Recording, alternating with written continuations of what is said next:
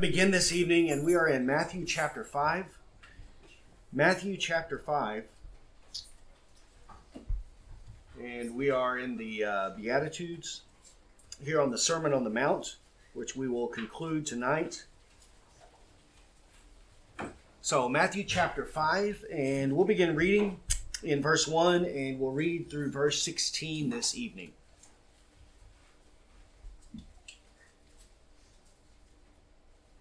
So Matthew chapter 5 and verse 1 says this. Seeing the crowds, he went up on the mountain, and when he sat down, his disciples came to him, and he opened his mouth and taught them, saying, Blessed are the poor in spirit, for theirs is the kingdom of heaven. Blessed are those who mourn, for they shall be comforted. Blessed are the meek, for they shall inherit the earth. Blessed are those who hunger and thirst for righteousness, for they shall be satisfied. Blessed are the merciful, for they shall receive mercy. Blessed are the pure in heart, for they shall see God. Blessed are the peacemakers, for they shall be called sons of God. Blessed are those who are persecuted for righteousness' sake, for theirs is the kingdom of heaven. Blessed are you when others revile you and persecute you, and utter all kinds of evil against you falsely on my account. Rejoice and be glad, for your reward is great in heaven, for so they persecuted the prophets who were before you. You are the salt of the earth, but if salt has lost its taste, how shall its saltiness be restored? It is no longer good for anything except to be thrown out and trampled under people's feet. You are the light of the world. A city set on a hill cannot be hidden, nor do people light a lamp and put it under a basket, but on a stand, and it gives light to all in the house. In the same way, let your light shine before others, so that they may see your good works and give glory to your Father who is in heaven. Let's pray. Father, we thank you for your word, and Lord, we ask tonight that you would help us, Lord, as we seek to understand and to know your will. Lord, that we would do those things that are pleasing to you. Lord, especially that you would help us to be salt and light in this present world, even though we know, according to your word, that all who desire to live a godly life will suffer persecution. But Lord, may we see that there is blessing in suffering and in hardship, Lord, and in persecution, because we will inherit your kingdom. So Lord, help us to be faithful and true to you, Lord, even if it means that we might suffer for the sake of righteousness. And Lord, grant to us perseverance, the endurance that we need, Lord, so that we might persevere and enter into the kingdom of God. And it is in Christ's name that we pray. Amen. All right, so we've been here in Matthew chapter 5, looking at the Beatitudes. And so far, these blessings are dealing with virtues, right, that should be true and should be evident in the life of Christians, right, in the life of believers. That we ought to be poor in spirit. We should be those who mourn over our sin. We should be meek in the way that we deal with others. All right, we should hunger and thirst for righteousness' sake. We ought to be merciful, pure in heart, and peacemakers, right? These are the ones that we've covered so far. Now, when we read these things, right, we might think that any person that is exhibiting these attributes, right, these virtues, that this type of a person, why would anyone hate them, right? Why would anyone want to persecute and kill, right? Why would they reject and loathe someone who's poor in spirit, right? Someone who thinks lowly of themselves concerning their own sin. Someone who's mourning over sin. Someone who's meek, right? Why would anyone hate someone who is meek and mild? Hungering and thirsting for righteousness, right? What's so evil, right, about that someone would want to persecute you? Merciful, right? Shouldn't we love and promote mercy and being merciful people? Pure in heart? Peacemakers. Right? We think of these things. Why would anyone hate and despise another man for exhibiting these attributes? And up to this point, right, these are dealing with, right, spiritual realities, things that should be true of us in terms of our spiritual life before God, right? And also in these things, these can be true of us without us necessarily thinking that we're going to have hardships and sufferings in this life. But the last of these Beatitudes brings this reality into focus, that when we are living in this way, when we are being faithful to Christ, when we are obeying His will, we are going to suffer persecution. That there will be those who hate us because of our faith in Christ and because of our obedience to his will and to do those things that are pleasing to him. Now, this isn't always going to be the case, and it won't be universally true that all men will hate us or that all men will persecute us, but there will be some level of persecution toward believers in this life, that it is a reality of the Christian life. Proverbs chapter 16, verse 7, right? It's not always the case that everyone will at all times persecute all Christians. Proverbs chapter 16, verse 7 says, when a man's ways please the Lord, he makes even his enemies to be at peace with him. Right? When we are living a life pleasing to the Lord, right? Our way is pleasing to God, that God will even make our enemies be at peace with us. Now, again, this can't mean universally. It can't mean that this is always going to be the case because of our Lord and Savior Jesus Christ. Were the ways of Christ pleasing to the Lord? Well, of course they were. He always did the will of his Father. But were his enemies always at peace with him? No. No, we know that that wasn't the case. They killed him. And there were many other times that they tried to assassinate him.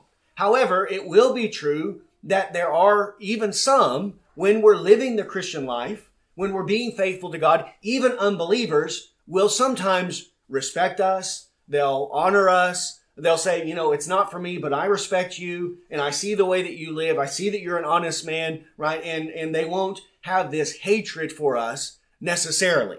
However, we know that there always still is going to be suffering and persecution and rejection, right? And even there, it is calling these people enemies. That they still are enemies. They may not be trying to kill you or put you to death, but they still reject you in the sense that they don't want what you've got, right? And they're not going to be like you. They're not going to believe like you. They're not going to live the way that you do. They might leave you alone for the most part, but there is a level of rejection there. However, there will also be those who are hostile, right? Who are hostile toward the Christian faith and toward believers. And when this happens, right? When persecution comes, we cannot think that we're doing something wrong, that we're being unfaithful to God, that God has rejected us. God doesn't love us, right? If God loved me, then why am I suffering the way that I'm suffering? No, we have to see it in its right and proper place, that this is a part of the Christian life that we must embrace, and it will be a part of our life as well, if we are faithful to Christ. Okay, so that's what we're going to pick up tonight is verses 10. Let's read verses 10 through 12 again. It says, blessed are those who are persecuted for righteousness' sake, for theirs is the kingdom of heaven. Blessed are you when others revile you and persecute you, and utter all kinds of evil against you falsely on my account. Rejoice and be glad, for your reward is great in heaven. For so they persecuted the prophets who were before you. Here he says, blessed are those who are persecuted for righteousness' sake.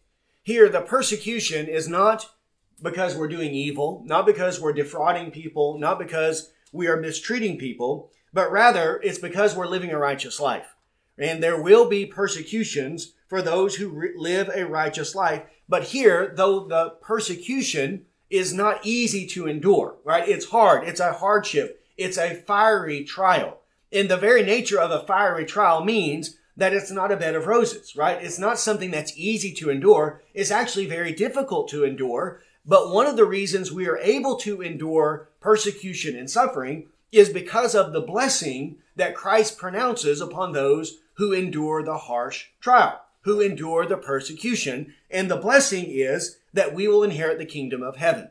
We will go to heaven, or we will enter into the kingdom of God if we are persecuted for the sake of righteousness, because we are proving through our suffering and our endurance of that suffering that we are like righteous Job. We have the steadfastness of Job in that we are not serving God for material, earthly, worldly pleasures and comforts, but we're serving God for heavenly rewards, right? For those types of things. When we endure hardships and sufferings and persecutions for the sake of Christ, we are proving without a doubt that we have true faith, because how can someone endure that with false faith? Right? If their faith is false, then their mind is not set on heavenly things. They don't have before their eyes the kingdom of God. Right? They're only living for this present world, but persecution makes this present life very difficult and hard. So how can they do that without true faith? Right? Without faith in those heavenly realities. So there is the blessing for those who are persecuted. Theirs is the kingdom of heaven. Then in verse 11 and 12, he expands on this. What are these kinds of persecutions that we are going to face? Blessed are you when others revile you and persecute you and utter all kinds of evil against you falsely on my account. Here, the persecution can come in many different ways. It can, in the greatest, most severe form, end in death or martyrdom, such as was the case with Stephen, who was a martyr. He was put to death because of his faith in Christ. It can also rise to the level of physical abuse, where people beat a Christian, they stone them, they leave them for dead, where they do these types of things, such as what happened with the Apostle Paul. But the most common form of persecution that believers will face is verbal, right? It's verbal, is what people say against you because of your faith in Christ. They're going to revile you, meaning they're going to say reviling things about you. They're going to utter all sorts of horrible, nasty things about you, right? Again, not because you're a jerk, right? Not because you're picking a fight with them, right? Not because you slug them in the face, but because you're living a godly life, right? And you don't want to be around their sin. So they're going to revile you and persecute you and utter all kinds of evil against you falsely. They're going to say false things about you. They're going to accuse you of being an evildoer. Though they are the evildoers, right, and their life manifests that in the way that they live, but they're going to accuse you of being an evildoer. Right. You're just a big hypocrite, right? This is what they'll say. They'll accuse you of being a hypocrite, though they themselves are profane people. They'll claim that God is on their side.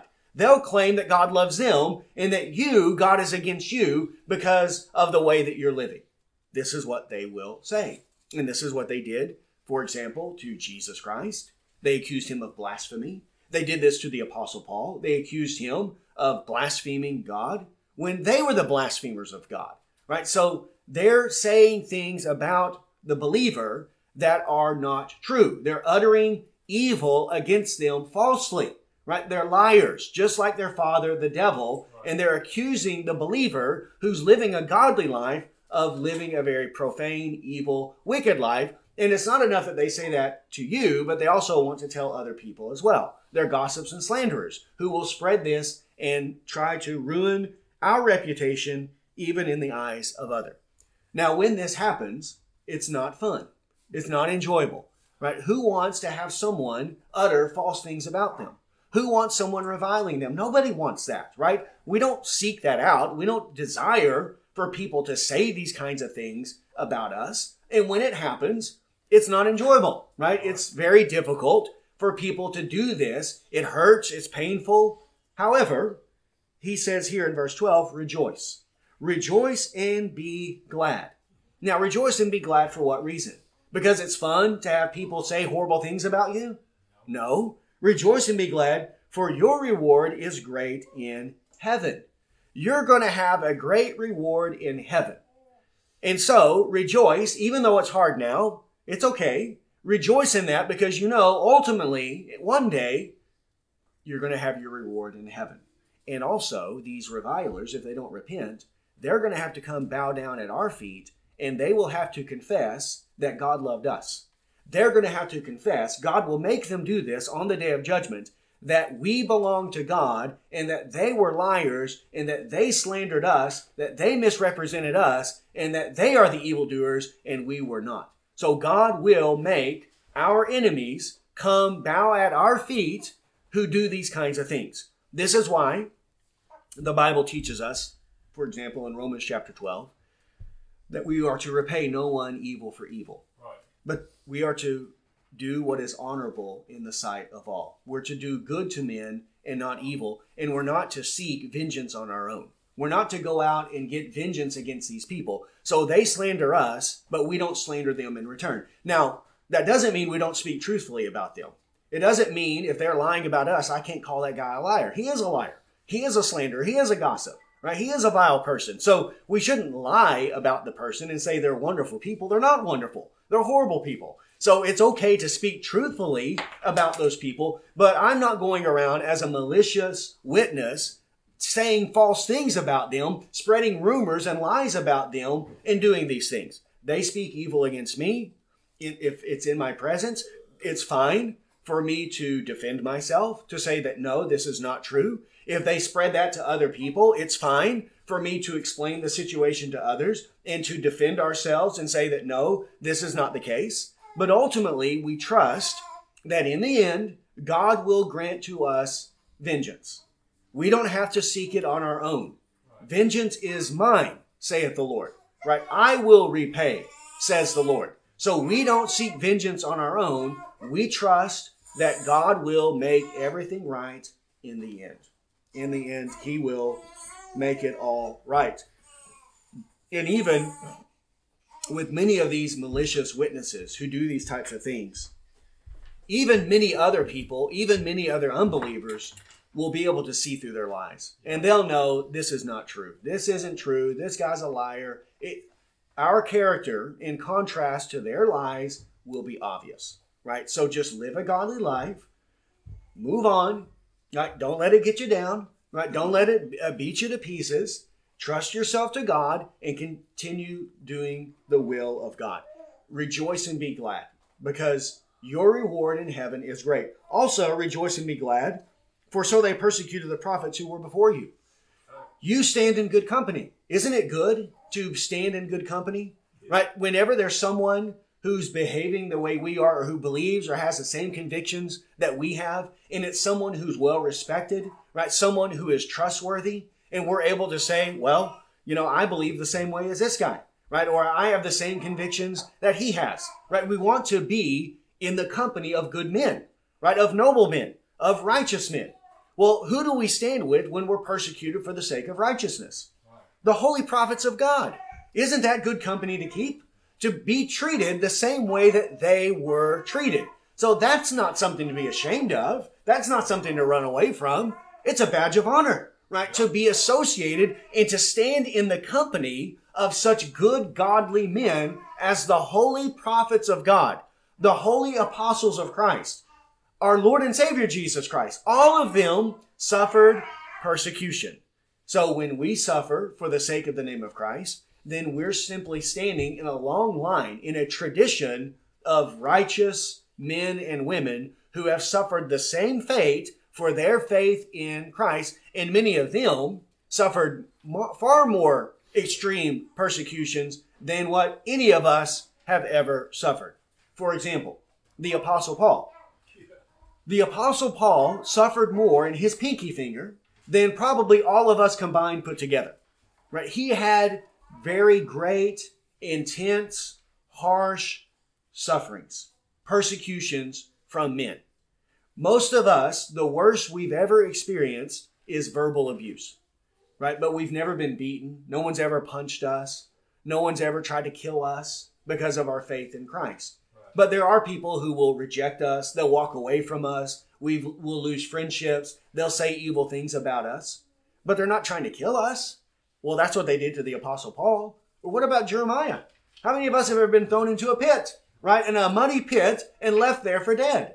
Well, that happened to Jeremiah. How many of us have ever been kidnapped and taken into a foreign land by unbelieving, evil-doing people? But that happened to Jeremiah. What about righteous David? Has anyone ever tried to pin you against a wall with a spear? Has anyone ever chased you around the mountain trying to kill you? But that happened to David, the sweet psalmist of Israel. All of these things happened to them. And then our Lord Jesus Christ. No one's ever tried to throw me over a cliff. No one's ever picked up stones to stone me. And no one's ever hung me on a cross. Yet all of that happened to Jesus Christ. So our sufferings are not as severe as theirs. They may be one day. And if they are, then we have to act like men and women, be faithful to God, and do the will of God, and not back down. But when we suffer for the sake of Christ, we are standing in a long line, in a history, a tradition of righteous men and women, both from the Bible and then also from church history as well. So there's nothing to be ashamed of, but rather there's much reason for us to rejoice. This is why there is a blessing for persecution, which again seems so contradictory, so contrary, right? These two things seem opposite. How can a persecuted person be blessed? And it is because of the eternal rewards that await those who believe in Christ and who prove their faith through their endurance. Through their endurance, and they enter into the kingdom of God. It is through many tribulations that we must enter into the kingdom of God. Acts chapter 14. Okay, a couple of passages. First, James chapter 5. James chapter 5.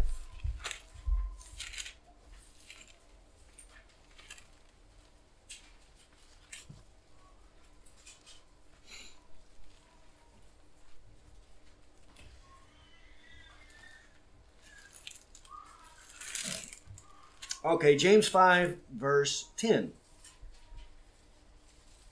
says, "As an example of suffering and patience, brothers, take the prophets who spoke in the name of the Lord. Behold, we consider those blessed who remained steadfast.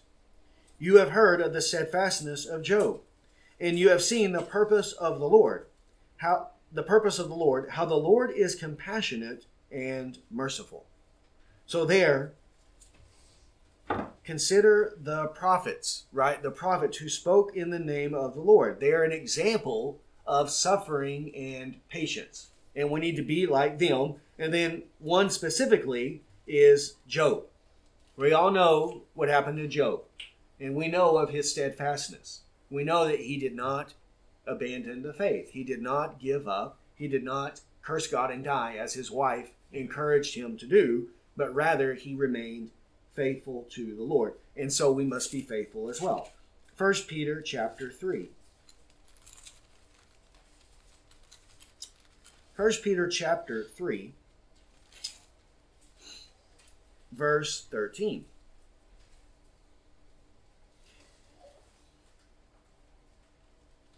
First Peter 3:13. "Now, who is there to harm you if you are zealous for what is good?" Right. Generally speaking, rulers are not a terror to good conduct, but to bad. Generally speaking, in society, if we're doing what's good, going to work, working hard, raising our families, living godly lives, right? Doing those types of things. We're not out pillaging, looting. We're not pilfering people. We're not doing those kinds of things. Well, typically, who's going to harm you if you're doing what's good? No one's going to harm you. People are going to leave you alone and let you live a simple, quiet, peaceful life. But even if you should suffer for righteousness' sake, you will be blessed. So even if suffering does come, then you're going to be blessed. That's okay. Have no fear of them, nor be troubled. Right? Why should we have no fear of them or be troubled by them? What's the worst thing a man can do to you? He can kill our bodies. But to be absent from the body is to be present with the Lord. Right? Don't fear those who kill the body, but afterwards have nothing more they can do. I will tell you the one that you should fear. Fear him who can destroy both body and soul in hell. Right. That's the one that we should fear. Not man. Don't fear man. Don't be troubled by men. All they can do is kill our body, but they can't kill or touch our immortal soul. But God can. So fear God, do his will, and even if you suffer, that's okay. Don't be afraid. Now again, he doesn't mean that in the moment of suffering and persecution that we're just going to be easy breezy, joking about, laughing, like it's not going to be, it's going to be hard to endure. Even Christ, right, in the garden was praying fervently, sweating great drops of blood. Now, again, his sufferings are more, it included more than the sufferings that a Christian will ever face because he suffered for the full wrath of God, right? But even for even believers who are not suffering in that way, even they are going to have trepidation. There's going to be fear, but God will give us the strength to overcome our fear, right? To overcome it so that we can do the will of God. verse 15, in your hearts honor Christ the Lord as holy, always being prepared to make a defense to anyone who asks you for the reason for the hope that is in you. Yet do it with gentleness and respect, having a good conscience, so that when you are slandered, those who revile your good behavior in Christ may be put to shame. For it is better to suffer for doing good, if that should be God's will, than for doing evil. So, set Christ apart in your heart, desire to honor him, always be prepared, because when the persecution comes at this level, you're going to suffer because of your faith in Christ. So you're going to have to give a defense of your faith in Christ. We have the example of the Apostle Paul. When he was drugged before the authorities, he always had a biblical explanation, a defense for who he was, what he believed, what he was teaching, what he was doing, in such a way that he silenced even his critics. They could not say anything against him, right? But they had to bring up false charges, false witnesses against him. Also, we think of Stephen in Acts chapter 7. Stephen gave a defense for what he believed and why he was teaching the way that he was teaching and doing the things that he was doing. So that's how we should be. If they ask for a reason for the hope that is in you, why are you a Christian? Why won't you deny your faith? Then you tell them why. But do it in what way? With gentleness and respect. Right? They're railing and ranting against you, but you don't rant and rave against them.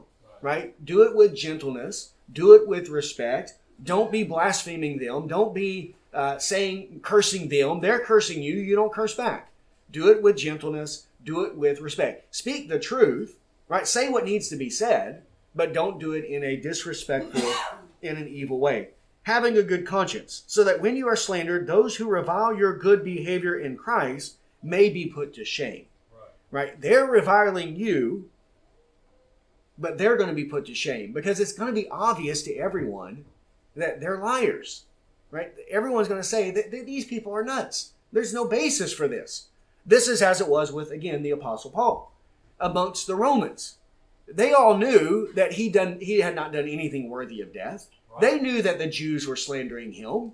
Right? And that's why they didn't let them put him to death. They didn't let them assassinate him the way that they wanted to do, because it was obvious that they had ill motives and the Apostle Paul was an innocent man. And then he says lastly, it's better to suffer for doing good, if that should be God's will, than for doing evil. Right? If it's God's will to suffer for doing good, right, that's better than avoiding suffering by doing evil. If avoiding suffering means denying Christ, then it's better to suffer for doing good because it's good to confess Christ. But it's evil to deny Christ. So if escaping the suffering means sinning against God, then it's better to suffer for doing good than to escape the suffering by doing evil. Now, we'll get to that in a second. If it's possible, we should avoid suffering. If we can avoid persecution, then avoid it, but only through lawful means, only through means that are not sinful. It's sinful to avoid suffering by denying Christ. It's not sinful to avoid suffering by running for your life, right? By climbing out of a wall, of a window, being let down in a basket, right? By hiding yourself so that they can't find you, by going to the next town. That's not evil, right? By appealing to the authorities, right? So that they come and rescue you and defend you, as the Apostle Paul did. That's not evil, right? That's good. We ought to do that, right? It actually would be evil for us to suffer needlessly because we failed to use the means that God gave to us to escape the suffering, because then we're committing self-murder, right? We're killing ourselves for no reason when we can escape. So we ought to avoid suffering if possible, but when it's not possible to avoid it through non-sinful means, then we just take it, because it's better to suffer for doing good than for doing evil. Okay, John chapter 15.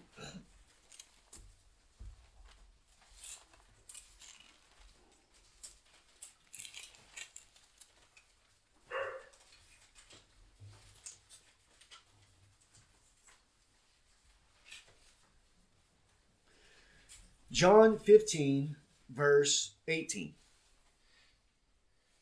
If the world hates you, know that it has hated me before it hated you. If you were of the world will love you as its own. But because you are not of the world, but I chose you out of the world, therefore the world hates you. Remember the word that I said to you, a servant is not greater than his master. If they persecuted me, they will also persecute you. If they have kept my word, they will also keep yours. But all these things they will do to you on account of my name, because they do not know him who sent me. If I had not come and spoken to them, they would not have been guilty of sin. But now they have no excuse for their sin. Whoever hates me hates my Father also.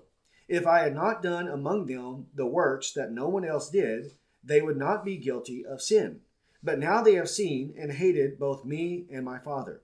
But the word that was written in their law must be fulfilled. They hated me without cause. So here, we should not be surprised if the world hates us, because they already hated Christ. They hated Christ, they will hate us. He is the head, we are the body. It's not fitting that the head should suffer and the body be unscathed. If they did this to the head, then it's necessary for us to fill up in our bodies the sufferings of Christ. That this is what will happen to his body. We don't belong to the world. This is why the world hates us, because we don't belong to them. And a servant is not greater than his master, right? The master is greater than the servant. Well, if they do this to the master of the house, then what are they going to do to his servants? Typically, the servants receive more cruel, harsh treatment than the master, right? The slaves of the master are more abused than the master himself. But if they did this to the master, then what are they going to do to the slaves? Now, in our case, because of the kindness of God, what they did to the master is more extreme than what they will typically do to us, right? Because many of us could not endure the types of sufferings that Christ endured, right? Even many of us could not endure the kinds of sufferings that the Apostle Paul endured. And Jesus even said that had those days not been cut short, many would have fallen away. He cuts the day short, the day of suffering, right, for the sake of the elect, because many are not able to endure those things. So he knows what we can handle. He knows what our faith can take, and then he will not let us be tempted beyond what we can bear, right? Beyond those things. Okay, also, 2 Timothy chapter 3.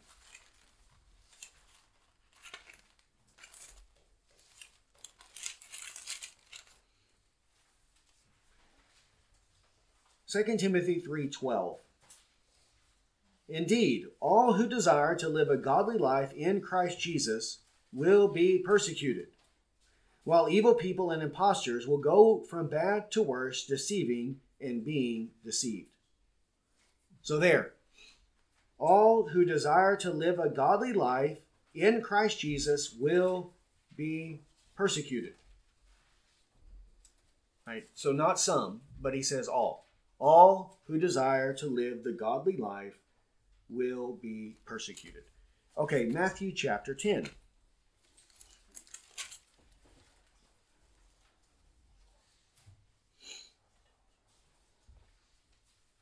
And we're spending a lot of time on these passages concerning persecution and suffering because many times we believe that because we live in a so-called Christian nation, although that's becoming less and less the case, but at least for some time, Christianity was the favored or the dominant religion within America, that, well, these things won't be true of us. We're not going to suffer, but that'll happen over in Muslim countries or Hindu, Buddhist countries, atheist countries, but it won't happen here because everyone here loves Christ and we're all good Christian people. But that's not the case at all. And even here, our Lord Jesus Christ, he's not in Rome, right? He's not in a Muslim country. Islam didn't exist at that time, but he's not there. It existed in the mind of Satan, but not practically in the world yet. He's not in those places, okay? He's in what would be the equivalent of a Christian nation, right? He's in the land of Israel, the people who have the Bible and the Word of God. So just because we are surrounded by Christian people and Christian churches doesn't mean that we won't suffer persecution from these good Christian people. Right. Because they can actually, some of them can turn quite nasty. Yes, they can. Yes, they can. Okay, Matthew chapter 10, verse 16. Behold, I am sending you out as sheep in the midst of wolves. So be wise as serpents and innocent as doves. Beware of men, for they will deliver you over to courts and flog you in their synagogues. And you will be dragged before governors and kings for my sake, to bear witness before them and the Gentiles. So there, he's warning us. He's warning them to beware of men. Be on your guard. Don't be naive. Don't be gullible. Don't trust men. Right? So he's telling them to exercise caution. Right? Be aware of what's going on and what kind of people these are, so that you don't get deceived and you don't get duped into dying or suffering needlessly. Right? When they invite you to a special meeting, don't go. Right? Stay away from them. Okay, you'll be, then verse 19. When they deliver you over, do not be anxious how you are to speak or what you are to say, for what you are to say will be given to you in that hour. For it is not you who speaks, but the Spirit of your Father speaking through you. Brother will deliver brother over to death, and the father his child, and the children will rise against parents and have them put to death. And you will be hated by all for my name's sake, but the one who endures to the end will be saved. When they persecute you in one town, flee to the next.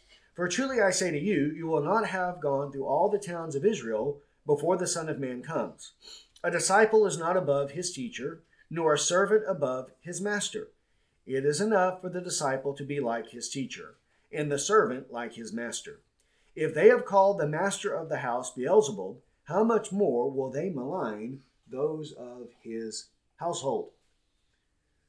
So there, even brother against brother, father against child, children against parents, even to the point of what? Death. They'll even put them to death. Even these family ties, which typically are bonds of unity, right, and of love and harmony, even these will be fractured and upset because of Christ. So the persecution will even arise within our own families. But what do we have to do? Endure. Right? Endure. The one who endures will be saved. If we shrink back, he'll have no pleasure in us. So we have to endure and overcome these things. And then the disciple not above his teacher. Right? The servant not above his master. If they did this to the master of the house, they called him Beelzebub, prince of demons, then what are they going to say about you? That you're one of his demons as well. Also notice that he did say, if they persecute you in one town, what are you supposed to do? You flee to the next. So there's no fear and no shame in running, right? Running away from someone who wants to chop your head off. Get away from them, right? If you know they're coming to your house to burn it down and kill you and your family, get out of the house, right? Run away. If you have a gun, use your gun, right? Protect yourself, right? There's nothing against doing those types of things. We ought to use whatever means given to us by God to protect ourselves, to protect our families. But when it becomes unavoidable, then commit your life to God, trust Him, give a defense, do it with gentleness, do it with respect, and have no fear, and do not be troubled. But know that your reward is great in heaven, and actually rejoice that you have been counted worthy to suffer for the name of Christ. Acts chapter 5. Acts chapter 5, this is how the apostles responded to their suffering.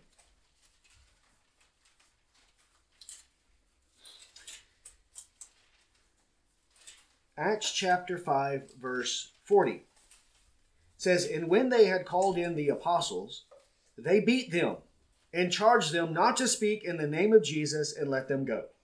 Then they left the presence of the council, rejoicing that they were counted worthy to suffer dishonor for the name.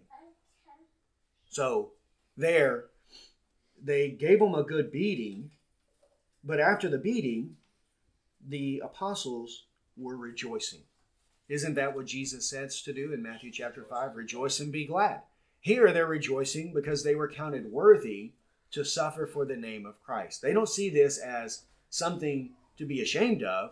they see this as their glory, as an honor, that they were counted worthy by Christ to suffer for his name. So they see it as a special honor that Christ has conferred upon them that he does not confer upon all men, right? To be beaten for the sake of Christ.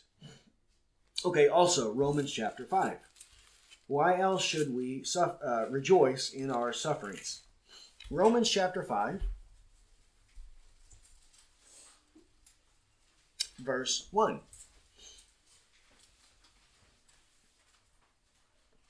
Romans 5:1. Therefore, since we have been justified by faith, we have peace with God through our Lord Jesus Christ. Through him we have obtained access by faith into this grace in which we stand, and we rejoice in the hope of the glory of God. Not only that, but we rejoice in our sufferings, knowing that suffering produces endurance, and endurance produces character, and character produces hope, and hope does not put us to shame, because God's love has been poured into our hearts through the Holy Spirit who has been given to us. So there, we rejoice in our sufferings because of what it produces. Right? This is, as it says in Hebrews, that no discipline is pleasant in the moment, but afterwards it produces the peaceable fruit of righteousness to those who have been trained, just as it is when we're children, right? And our parents discipline us as seem best to them.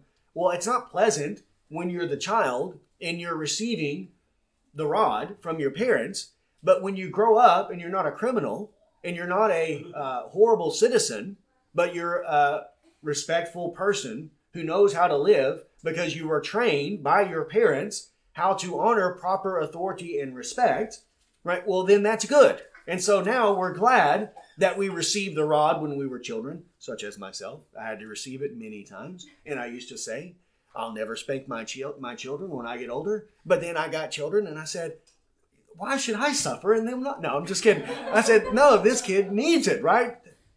You got to do it because otherwise you're going to have brats. Who wants brats running around? No one wants that. Who wants mouthy teenagers running around the house? No one wants that. Yet who wants adults who are menaces to society? No one. Well, where does that all begin? It all begins in childhood, in infancy, when the parents will never say no to their children because they don't want to break their little spirit. Well, you better break their spirit because if you don't, there'll be a spirit of a demon within them, right? And they will be causing problems for everyone the rest of their life. Okay, well, it doesn't feel pleasant in the moment, but it produces a good fruit later. And so it is also with suffering. Not just in terms of eternal realities, but also in terms of spiritual blessedness in this life. Because the suffering produces endurance, and endurance produces hope, right? And hope doesn't put us to shame. It gives us that hope. Well, we want that hope. Well, it comes through the endurance of suffering. Also, James chapter 1. James chapter 1.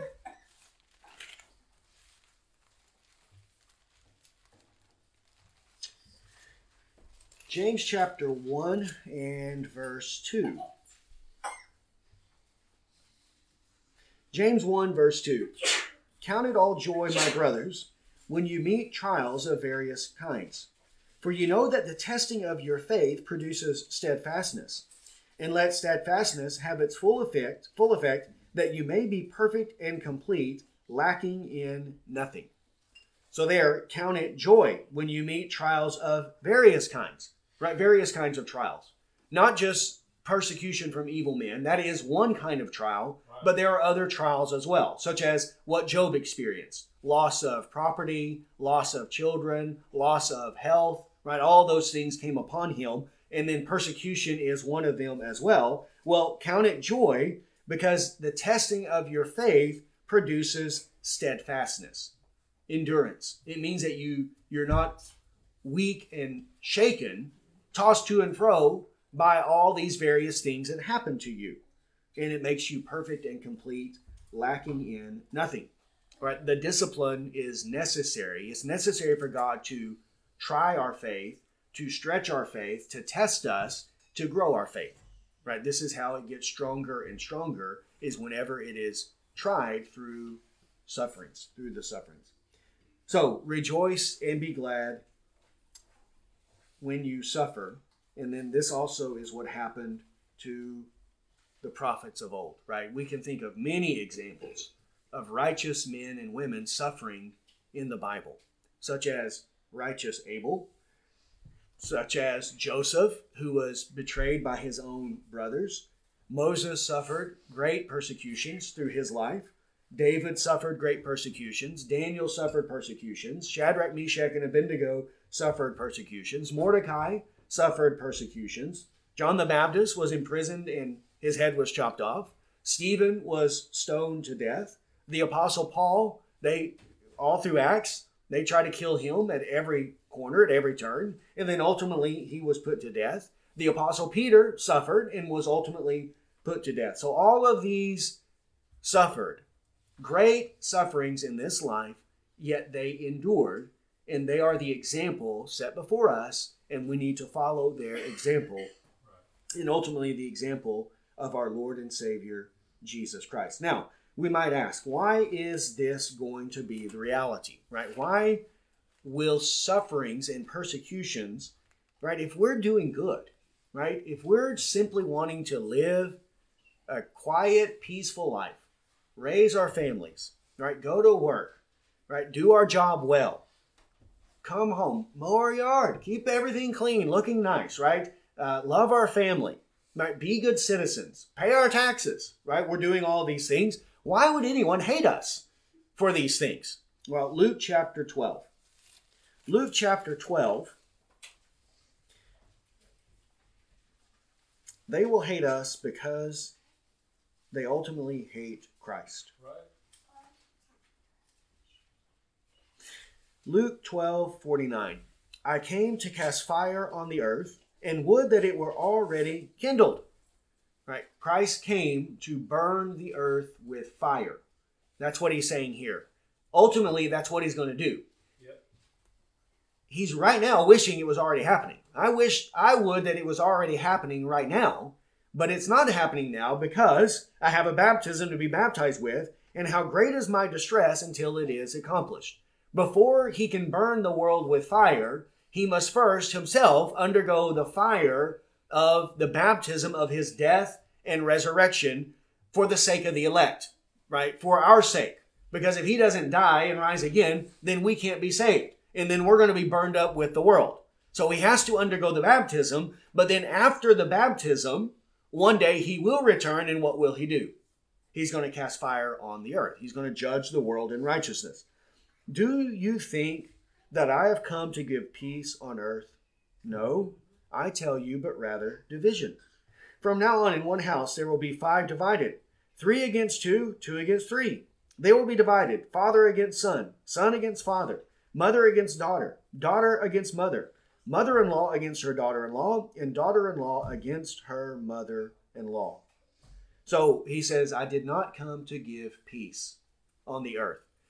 Now, he doesn't mean that universally. He did come to give peace to some people, right? Peace between them and God, peace between believer and believer, but not peace between believers and all men, right? In terms of the world and the elect, there's going to be hostility, there's going to be division, and that division is going to manifest itself even within the home, even in the home where you expect there to be some level of civility, of harmony, of unity, of mutual love between a father and a son.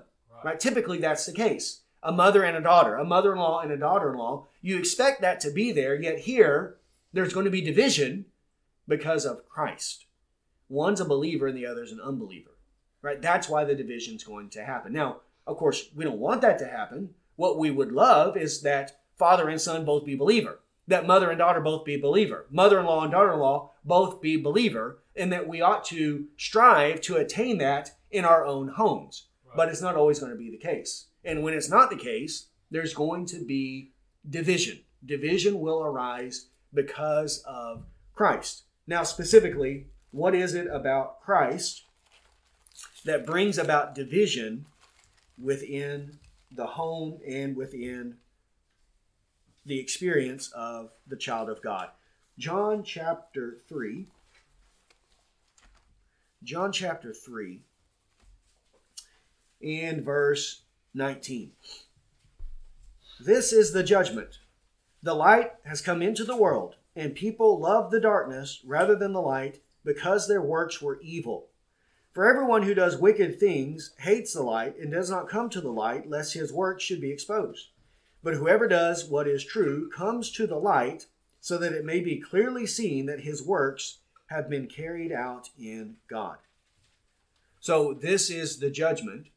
Light came into the world, but men love darkness rather than light because their deeds are evil.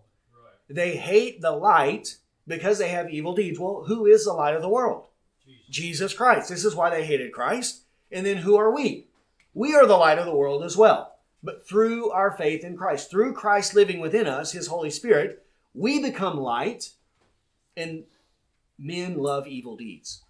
And that light exposes their evil. The way we live, our godly lives, should be an affront to the wicked. And the way we speak, what we talk about, right? Our conversation, because we want to talk about the Bible and the things of God. And when we see that sin manifesting itself in our presence, we speak up. We have to speak up and say something about it. And when that happens, then there becomes hostility even within the home, because men love the darkness rather than the light. Okay, one last passage here is Luke chapter 6. Luke chapter 6, this is Luke's corresponding account of the Sermon on the Mount. And we have here, Matthew is more positive than Luke because he only mentions the blessings, but Luke also mentions the woes. Okay, so Luke gives us the woes as well. Luke chapter 6, verse 24. Woe to you who are rich, for you have received your consolation. Woe to you who are full now, for you shall be hungry. Woe to you who laugh now, for you shall mourn and weep. Woe to you when all people speak well of you, for so their fathers did the false prophets. Right. So here, these things, which we would think are indicative of a blessed life, being rich, being full, laughing, having people say good things about you, right? We think, oh, that sounds great. We would all like to have that. But he says, no, right? Woe to you if those things are merely true of you, right? He's not saying that it's evil to be rich, because Abraham was rich, but Abraham was blessed. But woe to you who are rich, but you're not rich towards God. You're not rich in faith, because you've had your consolation now. When you're a wicked rich man, right? And when you're full, there's nothing wrong with eating and being full. But if all we care about is a pot belly, right, our mere appetites, well, then you're going to be hungry if you don't care about righteousness and you're not hungry and thirsting for it. Again, woe to you who laugh. Not that, again, that there's not a proper time to laugh. There is a time for us to laugh. But if all we're doing is laughing and having a good time through life and not weeping and mourning over our sin, then we're going to weep on the day of judgment when we get cast into the lake of fire, and there's not going to be no laughing down there. Right? It's going to be misery and weeping. And then woe when all men speak well of you. Again, all men. Right? When all men speak well of you, this is not an indication that this person is a righteous man or that this teacher is a good teacher. When everyone speaks well of them, this is what they did to the false prophets. Everyone spoke well of the false prophets. They loved the false prophets because they told them exactly what they wanted to hear. So when that's the case, right, and all of this is whenever people are not faithful to the Lord. Not faithful to the Lord. Okay, verse 13. Okay, good. Verse 13. What time did you say it was? Okay, we're going to stop there. We'll pick up on verse 13. That way we can have some more time for any questions or comments. Right, I wanted to spend a lot of time on the persecutions because it's so counterintuitive and it's something that's difficult for us to endure. Right, even when we experience a mild form of persecution, it is very trying to our faith. Right, very trying, and for many, it is almost impossible for them to overcome, right? We have to have faith. We have to endure. We have to expect these things, right? If we're not expecting it, then how are we going to be ready? We have to dress for action. We have to be men and women who are prepared for these kinds of things. And we shouldn't be surprised or find it startling that people are going to hate us because of Christ. We just have to be ready for it, right? When it comes, you endure it. You do the best that you can with it. And then you have to continue doing the will of God and be faithful to the Lord, right? And don't let them drag you down, right? Don't let them steal and take your joy away. That's what they want to do, right? But we have to endure it and be faithful to the Lord.